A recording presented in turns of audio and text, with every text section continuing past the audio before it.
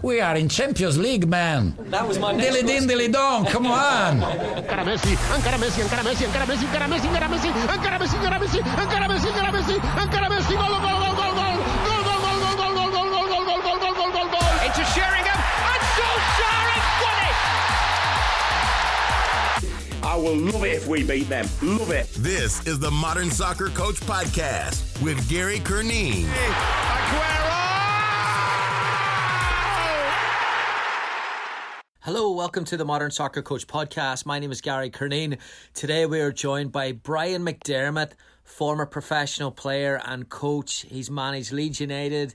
He was Premier League Manager of the Month during his time at Reading, where he also spent 15 years total in a number of different roles. But at the highest level, it wasn't what it seemed, apparently. Brian has recently come out and talked about his battles with anxiety, depression and alcohol, and has shared some powerful posts about that on LinkedIn that I picked up. I thought coaches would benefit from getting him on here, sharing his experiences and insight, and it is a really, really powerful perspective that I think you're going to love. As always, let me know what you think at Modern Soccer Coach on Instagram, at Modern Soccer Coach on Twitter. A huge thanks to our friends at Keyframe for their support on these podcasts. Video is a great coaching tool, but Telestration is proven to take that video to the next level. Telestration improves understanding, aids retention, saves time, but it's normally very expensive and hard to produce. Keyframe solves these problems. Simple to use, fast to learn, works with any video provider and is affordable. Please check them out on the link below. Here is Brian. Enjoy. Brian, thanks so much for joining me today on the Modern Soccer Coach Podcast. Really, really excited to chat to you and appreciate you coming on. Gary, pleasure. No problem at all. Look forward to it. First off, I really, really appreciate you sharing your story on behalf of so many coaches. The posts were powerful, got my attention, and something that I think a lot of coaches feel but don't really want to talk about or don't really want to share, see it as a sign of weakness. So that's what I want to go into today. Right. My first question is a quote from the first post. At 16, I was scouted by Arsenal and offered a contract. Every day was tough. The culture in the 70s was difficult, to say the least. I did not feel like I belonged, felt a complete imposter. One thing I was not going to do was let anybody know how I felt. I fell out of love with football from the age of 16, and like that kind of hit me in the face, that one. And I wanted to ask you, what was it? Was it the pressure that made you fall out of love? Was it the game becoming more structured? Was it the peer pressure, or what exactly was it that brought that? Bit of everything, really. Dressing room was difficult. I was born Irish parents in Slough, and I was travelling to training every day. It was taking me about 2.5 hours. I was getting up about 5:30, 5:45, and we had to do all our duties at the time as an apprentice. And it was just no fun. And it was hard. It was hard work. And actually trying to condition myself from being like at school and then training every day was hard. It was difficult. And trying to find my way. Environment, I was so shy, Barry, as well. That was the thing. I was incredibly shy. So I had to battle myself every day to get myself into training and be in a room full of people that I thought were completely like mine. I looked around me. I thought, oh, he's confident. He knows what he's doing. He can talk. He can look after himself. He can do this. He can do that. So I'm making comparisons about how other people looked in power to me. And I look back now and I've had conversations with some of them same people, and they were struggling as well. Some of them. And it's quite interesting. But at 16 years of age, you know nothing. And it's just a struggle. And it was a struggle. Now, when I say I fell out of love with football, I actually love football. You know, even to this day, I've got this passion for football. But as a player, I did fall out of love with it. And when you're in the profession, sometimes it's like, it's really difficult. You know, you don't always play. You're getting a lot of stick at the time from your coaches. You get a bit of stick from people that are around you that want your place. So all of these things that resonate, you know, and it's not an easy path. It's not an easy path. I mean, and what kids see is just all the joys and all the stuff that comes with being a professional footballer. There's a lot of graft. you know, and it's a job, and it is a job, and it is definitely a job, and it was a job really. Yeah, they've changed. Our environments have obviously changed. You know, like a lot of those duties are all being scrapped, and now there's pathways are different and better environments. But one thing I always pick up, Ryan, is that younger players are still kind of falling out of love once that game becomes a job. Even here in the US, scholarships and like you've a deep experience of professional football at the highest level. Is there a balance that you can get that right, where you can teach habits, commitment, and you can also, I don't know, make it fun or keep that love aspect of it? I don't know. I think it's really important to try and get the kids to talk and to find out how they do it. I mean, listen, from the age of 6 to 35, no one said to me, "How you doing? How's it going? You know, I know you've just broken away from school now and you're doing this. How's it going?" Never had that. Whether coaches have those one-to-one conversations, I never had a one-to-one conversation. It might be different now. I hope it is different now. So that's something that can be improved. I think most footballers are pretty resilient. I mean, I thought I was pretty resilient, but like I talk about this a lot. Having resilience with no mental well-being is not great. You need to find a balance. And trying to have a way of living your life. No one gives you a manual. You know, when you're a young boy, no one tells you this is what you've got to do and this is what you haven't got to do. And no one says to you the most important thing is to stay in the moment. Enjoy what you're doing in this moment of time, because what's gone is gone and what's to come is to come. So, you know, trying to stay in the moment. But like those conversations weren't had, because maybe in those days, maybe no one knew, but maybe, I don't know what it's like nowadays. Is it different nowadays? I'm not sure. I mean, I look at that Crystal Palace documentary that's done recently about the young kids and they're trying to make their way in football. And I think, wow, that looks really, really tough for your arms. Coaching was different. And then you mentioned coaches being hard on you. And that was, again, sounded like I grew up in the 80s and it was teaching, coaching. People were tough on young kids. Was there a coach that changed or impacted you at a level that was different and maybe inspired you to go in that direction throughout your experience? Terry Cooper, but that was when I was 27, 28. Frank Burrows, when I was 26, I went to Cardiff and he taught me how to win. He taught me the fundamentals of winning football, what I needed to do. But it was a job. This is your job. When you're away from home, we're playing in the lower leagues. You make sure you tuck in and you do this and you do this. I didn't really have that before, you know. So this was being part of a team and what it looked like. And sometimes when you're away from home up Cambridge on a Tuesday night, it's a job. It's a grind. You know, sometimes when you're away from home wherever, or it's not easy. And you just find a way to get a result. Terry Cooper was different. He wasn't as structured as Frank. Terry used to say to me, "Go out and play and do your stuff. You know you can beat this fullback." And it was, I really started to thrive at 29 because he gave me that confidence to go out and play. And that's all I really needed. And that bit of reassurance. So I think Terry would have been the coach for me that made it a big difference for me and actually kind of enjoying my like last few years in football, really. Another quote that I really, again, impacted me was that later on you talked about in the second post, in my management days, I always had to have a drink after every game. After a game which we had lost, it then became after a loss, a draw or a win. For me, I woke up feeling anxious with that horrible sense of fear. The next morning, win, lose or draw, it was always the same. That anxiety aspect of it, like really resonated with me. I'm not a head coach today, but I've been a head coach, and you wake up and it's almost today with phones and stuff like that. You've got a device, an anxiety device, sitting at your bedside table. How did you get through that with energy levels? Because there's a physical toil that I would expect from heavy drinking and going in. Did you work out in the morning, or did you take that into work and just get through it? Yeah, in a nutshell. I managed. I thought it was normal. You know, I could manage. I could manage at a decent level, high level myself. I kind of took myself out of the equation a little bit, and and did it, whatever I had to do on that given day, to do what I had to do to try to win the next game, whatever that looked like. And I managed to do that for years, really. But I never got I didn't get joy out of winning. I got relief. It was just relief. The referee blew up. We won 1-0, whether that was at Slough in the National League, Woking, Leeds United or Reading.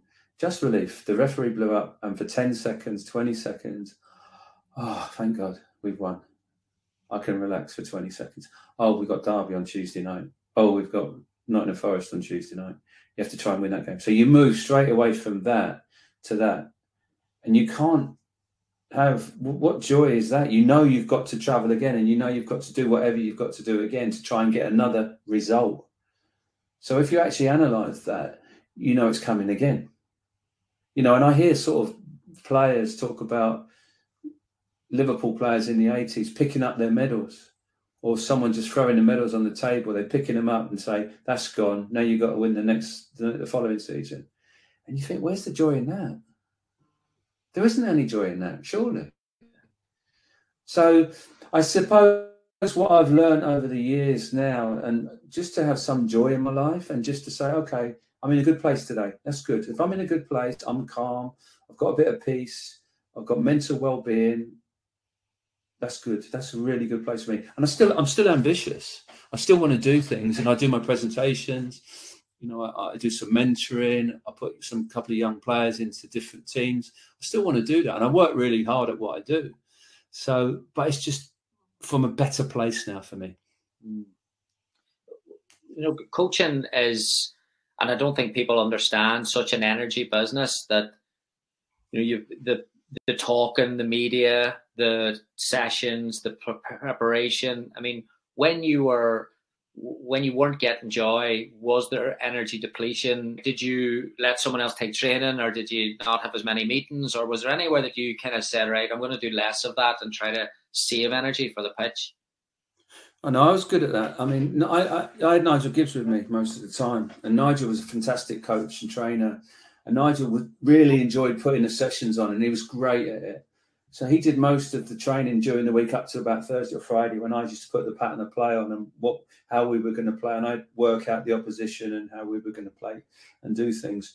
You know, I had fantastic fitness guys as well. Physios were very good. So I was blessed that I had people around me that could do the jobs, and they were really good at their jobs.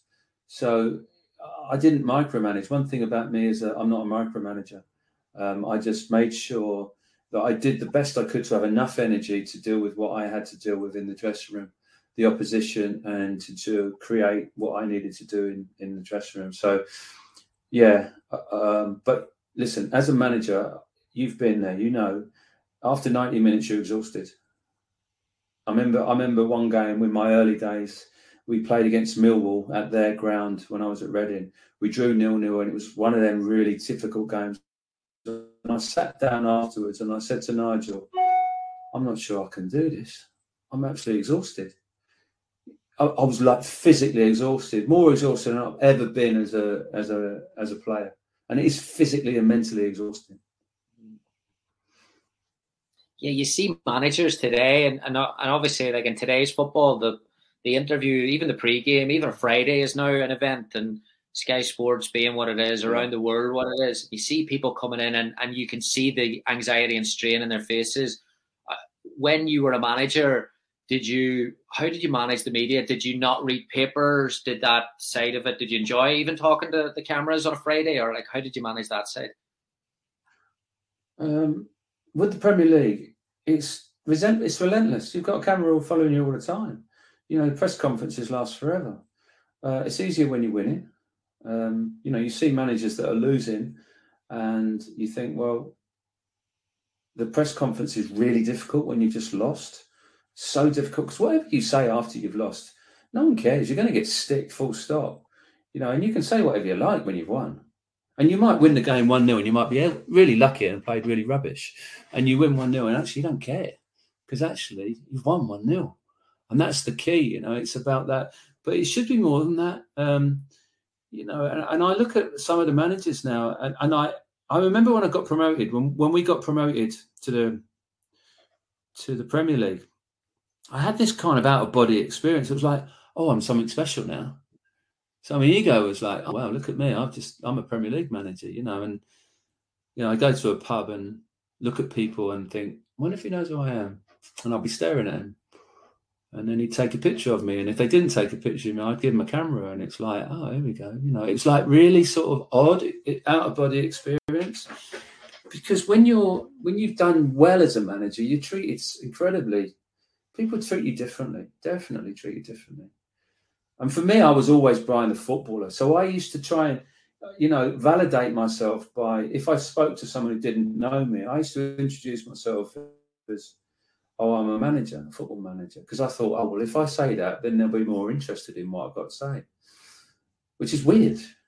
Now I just say, listen, my name's Brian. It's fine. But I've learned that, But it is very strange, very, very strange. And that's kind of how I was feeling at the time. You mentioned that there about treating you different when you win, but then and I've seen it the other way as well, like people avoiding you and avoiding eye contact when you lose games. When you go from promotion and you're winning whatever percent, you go into a Premier League where you're up against it every single week and the winning rate drops. How difficult is that psychologically, where you put your image as a winner and it's been ingrained for the last 12 months, but you're also then almost a billboard for resilience in front of 25 other people behind you? Is that a difficult? Is that the? Well, there's so many examples. The Championship, Premiership is so different. There's a massive difference. I mean, look at the example. So when we won promotion, the year we won promotion, we were second bottom after 6 games. We got 4 points or something. And then we went on a run and we won the league and we got the Championship. It was amazing what the guys did. Absolutely amazing. And then you look at someone like Steve Cooper, amazing manager. So Steve Cooper last year, what he did was a miracle. Got Forest up. Now they can't win a game. And then everyone's talking about Steve going and this, that and the other. And you think, well, blimey, he's an incredible manager, incredible young manager. But what's the answer? To me, the answer is to say, I'm backing this man. He's an incredible manager. If we go down to the league below, he's the man to bring us up next year. That's what the answer is. And because he's proven that he's a top class young manager. He's proven it at the clubs he's been with the national team, with England and the national team. So that's the answer. But which owner is the owner going to do that? I don't know. And if an owner brings another guy into Forest, is that going to make the difference? So, there's so many changes now. Things are so different now, than what they were. But I do know when we were at Reading from 2000 to 2013, we had 4 managers, most successful time in Reading's history. Alan Pardew, Steve Coppell, Brendan Rodgers and myself. 13 years with 4 managers. After that, Reading have had about half a dozen in 6 years, 5 years. And that tells you now they've got a bit of stability, got Paul Ince in there, they're doing a great job. They've recruited top class human beings. All of a sudden, look where they are. It's great to see. Hello, coaches. We'll take a quick break here. Huge thanks again to our friends at Keyframe for all their support on these podcasts and also on the videos that we've been doing on YouTube. Video is a great coaching tool, as we all know, but telestration and animations and software that can improve those videos is proven to take learning to the next level. Telestration is normally very expensive and hard to produce, but Keyframe solves these problems. It's simple to use, fast to learn, and works with any video provider and is affordable. Please check them out on the link below. And before you shoot off today, if you haven't already, you can take a look at some of their work on our YouTube page. And please also subscribe to our YouTube page. Lots of new coaching content and tactical breakdowns that we use with animations and video software. All right, back to Brian. How do you get top class human beings? You worked, this isn't even on my list of questions, but when you're there, your work as a scout and obviously recruitment being the business that it is today, everyone's getting data on stuff. It's very, very hard to get data on characters and personalities. How do you get those really top end people through the door or identify them? Well, it's really interesting you talk about that. So a scout goes to watch the player, looks at him and says, yeah, I really like him. Then you've got your analysts looking at how far they can run and how far they can't run and what they look like and this, that, and the other. What do they do about the mental side? What do you do? So I'll tell you what happens. I ring you. You're a manager of that bloke who used to play in that team. And I say, what's he like? And you say, no, don't sign him. He's a nightmare. Or you say, I really like him. He's a great lad. But you might have your own opinions on one way or the other. So really, that's not great, to be honest. But there's a system coming out soon or it's out already, where you can input certain data where you can see the mental side of the player. On what it looks like from all the social media that the player's done, from all the radio interviews he's done, from all the television interviews he's done, from everything that goes in the paper about what he's done. And they come up with a number and it looks about, is he coachable? Yes, he's coachable. What's his attitude like? What's his training record like? What's his injury record like? It's really, really good. And that's kind of something that is, for me, I looked at it recently, I thought it's going to be very, very interesting when that takes off. And that's just another 2%, 3% that you need when you sign. You're just trying to take the risk away from signing players. Because for me, I look at the person first before the player. On that topic then, when you were chief scout at Arsenal, and obviously Wenger is has the reputation of one of the greatest youth development in terms of bringing young players into the first team and where they've gone in their careers. When you were working with him, how do you, when you're looking in Africa, France, wherever it is, and there's a language barrier or family, or how do you get to the player? How do you understand or get to know that player when you're identifying? Well, I was never chief scout at Arsenal. So what I was senior international scout. So what I did, my job was all the players would feed into my boss at the time, who was Franny Cazio. And he would then ask me to watch a player that someone had seen in Germany or in France or whatever. And we did the best we could to find out about his character by doing what we said, ring up coaches and stuff. You look at the player, you look at all the documentation regarding signing him. And then I would say to Franny Cazio, listen, you need to get out and watch this player because we should sign him. So that's kind of how it worked. It's a better example for me was when I was head scout at Reading in 2000 to 2009. I worked with Steve Coppell, Alan Partridge, Steve Coppell.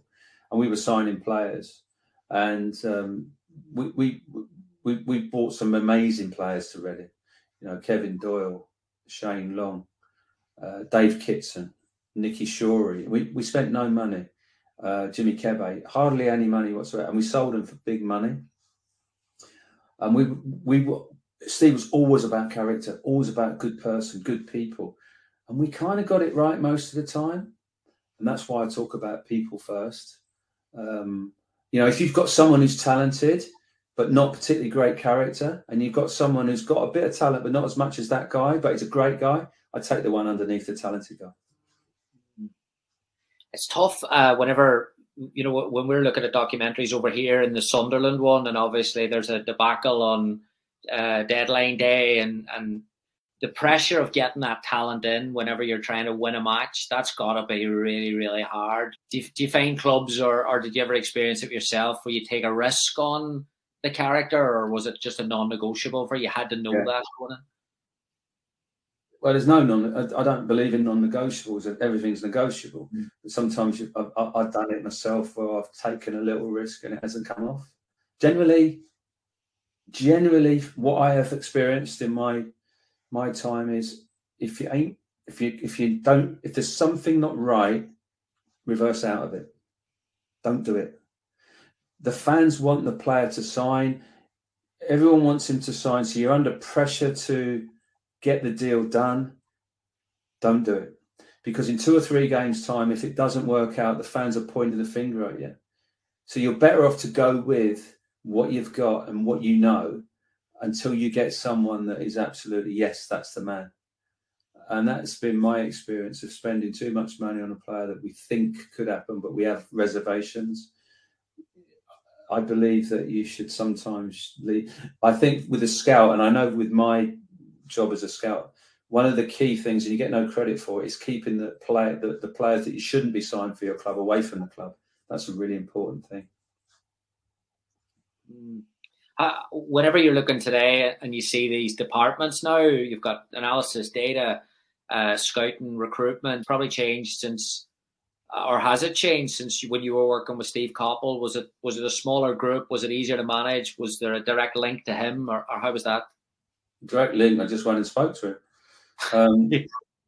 So yeah, we had Nick Hammond was director of football. We had myself. We had a few scouts that went out part-time in England, and that was it. And I would watch the players. I'd tell Nick that I'd seen a player. He might go and watch the player as well. I then went to our analysis person, Lucy Rushton, told her to put a video together. I was absolutely sure of the player. And I never went to Steve unless I was sure. I didn't go, maybe you need to see. I would go to Steve and say, Steve, you need to sign this player. Steve, this is the man you want. And I was so sure. But I'd done a lot of work in the previous time. And that's how we did it. And that kind of worked. Yeah, brilliant. But that's just trust. That's trust. That's just trust and sitting down, having a football conversation. The problem is now, I think, people just text each other. There's no chat like this. There's no conversations. We can sit here for 2 hours, talk about this, talk about football. No problem. But that doesn't happen. Get around the table and start talking. It's so important. Yeah, we've almost moved now where I see that there with like you understand you wouldn't take a player to Steve because you were so confident that you knew, but that comes from work, chatting to Steve and understanding the person, right? Yeah, 100%. I knew what he wanted. I knew what kind of character. I knew he wanted pace and power. I knew what he was looking for to fit into his team. I knew that he wanted a player that wouldn't upset the group, that would come in seamlessly. If someone was injured, he would slot in. If he didn't play, he wouldn't be a problem. You have to think about all these things. And sometimes having too many players can be a bigger problem because you've got 5 or 6 players that are walking around the place that it's not conducive to a good environment. Fascinating. That Reading team back then, was Steve Sidwell in that team? Oh, listen, that team was the best team in Championship history. I mean, anyone who says differently, stats will not back that up. Stats will back me up in the fact that they had 106 points and they lost 2 games. That is the best team in Championship history by a country mile. Fantastic football team. Everyone was in the right place. The lads who came on did brilliant jobs, brilliant managers, staff, etc., etc. And I was there and I watched it, and it was bordering on ridiculously easy at certain times. They were that good. Wow, brilliant. Last couple for you. Looking at, reading about it, the Leeds experience, and obviously a question I want to ask you about the game almost changing today and managing upward and anxiety and stress on a manager. Is that something that you've seen change over the last 5-10 years in football? I think what I've seen change is managers aren't managers anymore, they're coaches. So you've got head coaches and you've got people picking players, and you've got the head coach just doing the training sessions, which I think is difficult because if you're just given players, I think that can be a problem. I think the dialogue between the people that you're getting the players from and the head coach needs to be really, really good. And I see a lot of falling out between head coaches and directors of football. And I think, well, that ain't going to work. You need to be on the same wavelength and get together, create an environment where everybody's together, put your ego to bed and do whatever you've got to do, and create something. And that's what I'd like to see at football clubs.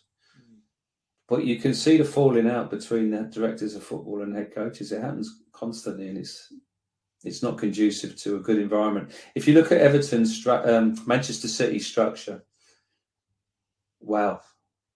You've got your director of football, you've got your head coach, you've got your owners. Now, okay, I know they've got amazing players, but their recruitment's been another level. Absolute another level. I think they're about £56 million in the black this year. And they've got the best centre forward in the world. And their recruitment people are just good guys, really good guys. Normal people go about and do their business. Fantastic guys. Liverpool the same. Good guys, good people there. And they're having a little bit of a sticky run, but they've got it right at Liverpool, in my opinion. Obviously, this year's been difficult, but that'll come again.